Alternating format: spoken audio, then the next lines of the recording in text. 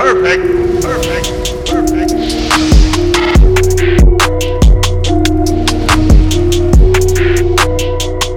What is going on, everybody? RB here. Welcome back to Philly Take with RB. You know what to do. Smash the like, hit the subscribe, and hit that notification bell. That way you're always notified whenever I upload or go live. We are live for every single Sixers game, and the live stream chat is lit with the Fire Take Nation, so be sure to tune in to the next one.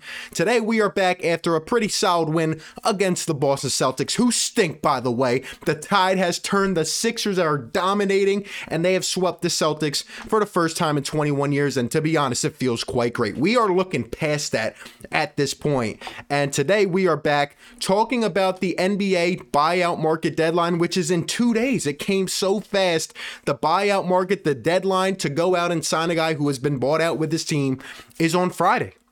And, you know, there's been a lot of action over the last day or two. There's, you know, not a lot of top tier names, but definitely players that are choosing to sign with some contenders. We know a lot of the top dogs that already got signed. And by the way, I still think it's not fair how these teams and how these players can literally just buy out of their contract that's like $20 million and just say, all right, let me go join the Brooklyn Nets. Let me join the LA Lakers. And by the way, that's been the trend. It's literally the Lakers or the Nets for most of the top free agents that get waived or bought out. And I still think the NBA needs to do something more. But nonetheless, those are the rules, and here we are. So after, you know, the whole aftermath of the trade deadline, you know, I said the NBA buyout market would be active. I said that I thought the Sixers would be active, and so far there has been no noise. There's been nothing. It seems almost like Doc Rivers, Daryl Morey, the whole organization feels content that this is the squad right here to go ahead and run it with. You guys let me know in the comments, what do you guys think? Should the Sixers go out and make some noise by Friday's deadline? Well, I asked Twitter and YouTube, and here were the results. So Twitter, I put out this poll earlier today, 67 votes. Will the Sixers make a move by the buyout market deadline on Friday? 43% say yes, and 57% say no. So people think, you know, I guess they don't think we're going to go. They think Daryl's confident in this squad, right? So far I've been proved wrong. Who knows? But here on YouTube a couple hours ago, 364 votes. It was 50-50 for a while, but 52% say yes and 48% say no. There's the disparity right there between YouTube and Sixers Twitter. But look, man, it's close. People some people think we're going to go out and get one of these last, remaining snipers or whatever. In my personal opinion, yesterday was a great win. The bench, the depth of this team played well. They have been playing well. But depending on whether we go to an 8, a 9, a 10-man rotation, I think we still need a piece or two. Just my personal opinion. I think we can compete with anybody. I think we can go up against any juggernaut, even the Nets or whoever.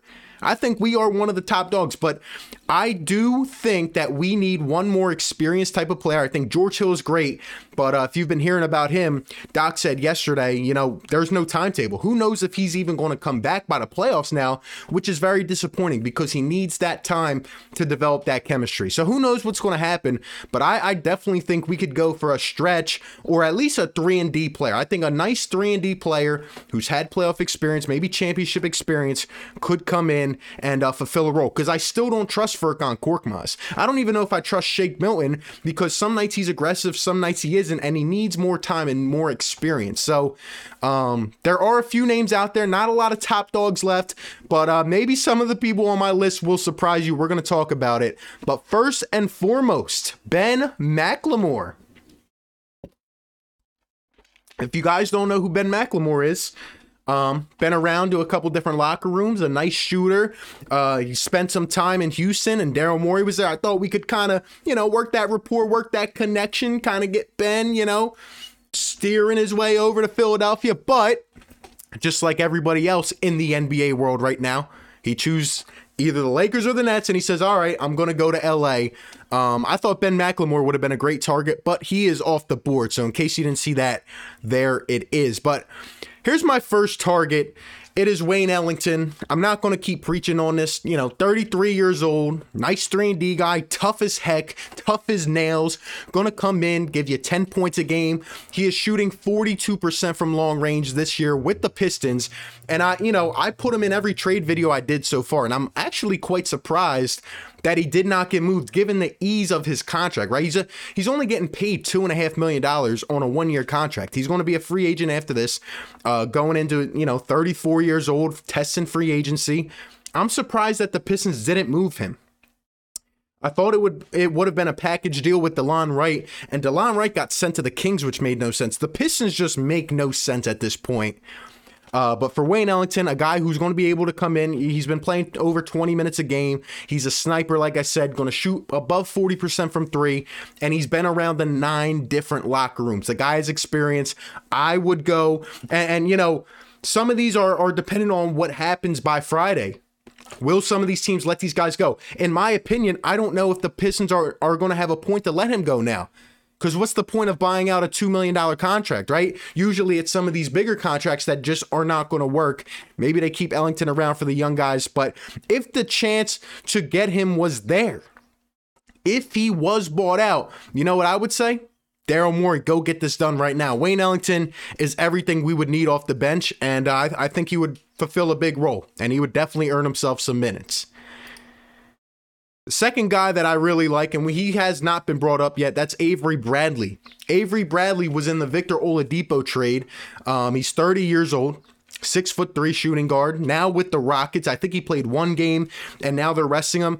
He's been plagued by injury. Injuries have been taking over kind of his career the last couple years. He signed with Miami as a free agent this offseason. He played in 10 games before getting injured. Then he had the virus. The Heat were like... It was like a cult effect. Like everybody on the Heat had some type of injury or some type of sickness to stay out. And Avery Bradley was in there. But in his 10 games, averaged 21 minutes a game. He averaged 8.5 points a game. He also shot 42% from 3. And if you know anything about Avery Bradley, if you remember the days where he played with Boston, great 3-and-D guy, can come right in, knows his role. He's technically an NBA champion because with the Lakers last year, he was playing a great role. And then when the whole bubble started, I believe he had a young son and did opt out of going there because he didn't want any complications. Still got his ring, but obviously didn't get to play. But, just another 3-and-D professional type of guy. He's been on 7 different teams, has the experience. The main thing is, will he stay healthy? And the Rockets are resting him. I think they're going to buy him out. Now, Kelly Olynyk has been playing well, so apparently they're not going to, part with him. But a 30-year-old Avery Bradley, what is the point for the Rockets to keep him? I don't really see a point. I think they're going to buy him out. He has a team option for next year. I don't think they're going to keep Avery Bradley by Friday. If they do, I don't know why. But if they do let him go, Avery Bradley, a guy with experience who's played in the playoffs in multiple teams, and I think you could get this guy at a minimum, and he'll come in, shoot 40% from 3 if he is healthy, and he will definitely provide off the bench. The third guy I like for the Sixers, if he is bought out, is Otto Porter. And this is definitely a realistic option. 6'8" forward from the Magic. I've always liked Otto Porter, but sadly, he just, he's been plagued by a lot of injuries. He's just been a disappointment, man. He never lived up to his status. He was a number 3 overall pick in 2013, continued to get injured. He's been with the Bulls for the last couple years. He's on a 4-year, $106 million deal in the last year, getting paid $28 million. Now, he puts up 10 points a game. He's been shooting 40% from 3 this year. He's a guy who's been, kind of streaky. But the thing about Otto Porter, if he is on his game and if his feet are under him, he can guard the 3, he can guard the 4. If we're looking for more of a forward type, almost like a stretch kind of, that can, is kind of versatile, even though Otto Porter is much slower than I definitely would have thought at this point in his career. And he's only 27, by the way. He's not even technically in his prime, but it's just sad he's never lived up to his role. But I think he's found his new role. He's found his new role, and that's just, to be an average role player on a team. Could Otto Porter come in here and get the job done? I think he could. I think he would be valuable. I think you would definitely have to test him within this system. But overall, a solid 3-point shooter this year. He's going to get rebounds. He's averaging 5.5, 6 rebounds a game. And, he's going to do what you need. He's going to do what you need. And like I said, he was in the Vucevic trade. He went from Chicago to Orlando with Wendell Carter, and there is no reason for Orlando to keep Otto Porter. He's a guy that I really think is going to get bought out because $28 million, no thank you. No thank you at all. Let him test free agency next year, but let him come to a contender, man. I could definitely see them parting with him, and I think the Sixers would be a good opportunity to go out and try a guy like Otto Porter at the 3 or maybe even the 4 off the bench. So I've always liked his game. Hopefully he can step up. Now I'm going to surprise you guys a little bit. That is right. Marco Bellinelli. In the things you never thought you would hear RB say, the Sixers should inquire about Marco Bellinelli. That's right. I've done some digging and I've done some searching around. Marco Bellinelli signed this year to play in Italy. He's playing for a team called Virtus Bologna. And I hope that's the right pronunciation. And I'm sorry if I botched it. But Marco Bellinelli, guy with championship experience, played under Pop. He played under the Sixers. He played with Ben and Joel. He's 35 years old. Does he still have anything left? Who knows? But I would definitely inquire about it. I would definitely call up his agent saying, yo, Marco, how's everything going out there in Italy? Hey, do you have any interest in playing for another contender? When we signed Marco Bellinelli when he was waived in 2018, and we went on that mystical run with him and Ilyasova and guys like that. Now, they didn't produce that well in the playoffs, but Bellinelli, I love the guy's game. I really do. When we acquired him, I think he played 20 games for us and he shot 38.5% from 3. He's a wild shooter, but guess what? He's smart. He just knows how to play the game. He knows how to play his role similar to Danny Green. Now, I'm not going to, deny that Marco Bellinelli is a crazy shooter. He's like a wild Furkan Korkmaz. The difference is he doesn't show up 1 in every 6 nights and he can actually hit off balance shots. And if you need him to handle the ball, well, Marco Bellinelli can do a little bit of that. But overall, he would be just a strict 3-and-D guy. Played for the Spurs last year after he left us. He signed, a 2-year deal with the Spurs and played with them. Just a guy who has the experience, man. And I would inquire about him. I really would. Like I said, he knows Ben and Joe. He knows our system. So I'm on the bring Bellinelli train back to the U.S. and back to Philly. And the last guy might even surprise you more. Kyle Korver. Kyle Korver is currently a free agent, has not played this year. Nobody knows what's going on with him. I think he had some family issues. I'm not sure. But, Kyle Korver is 40 years old. He's probably slow as a snail because the last time I saw him, he was making a playoff run last year with the Bucks. That people thought he was going to retire this year. Who knows? But I would definitely call up Kyle Korver or his agent and, see if he's been working out, see if he's in game shape. Would he want a chance to finally win a championship in his career? One of the best 3-point shooters ever. Drafted, traded on draft night to the Sixers. And for the 4 years that we had Kyle Korver, I absolutely loved him. One of my favorite Sixers. He has the highest 3-point percentage in a season ever, which doesn't really matter. That's just a cool stat. But, in his limited minutes last year with the Milwaukee Bucks, he still shot 42% from 3.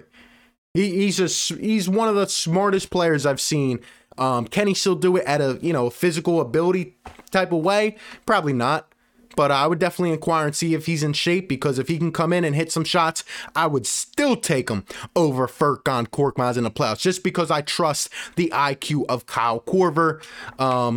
Who knows, man? But in the 4, maybe 5 years he played for the Sixers, I absolutely loved Kyle Korver. Like I said, I feel like we need another shooting piece, 3-and-D guy. I would inquire about Kyle Korver if it came down to it. But those are pretty much my options, guys. Like I said, a lot of the big dogs either went to the Lakers or the Nets. Still feel there are a couple quality options, which we talked about. But look, if we go quiet at this buyout deadline, I said we were going to be, I thought we were going to make some noise, but apparently, like Daryl Morey said, the right moves haven't been there. But at the same time, he did say it was championship or bust. So who knows what we're thinking?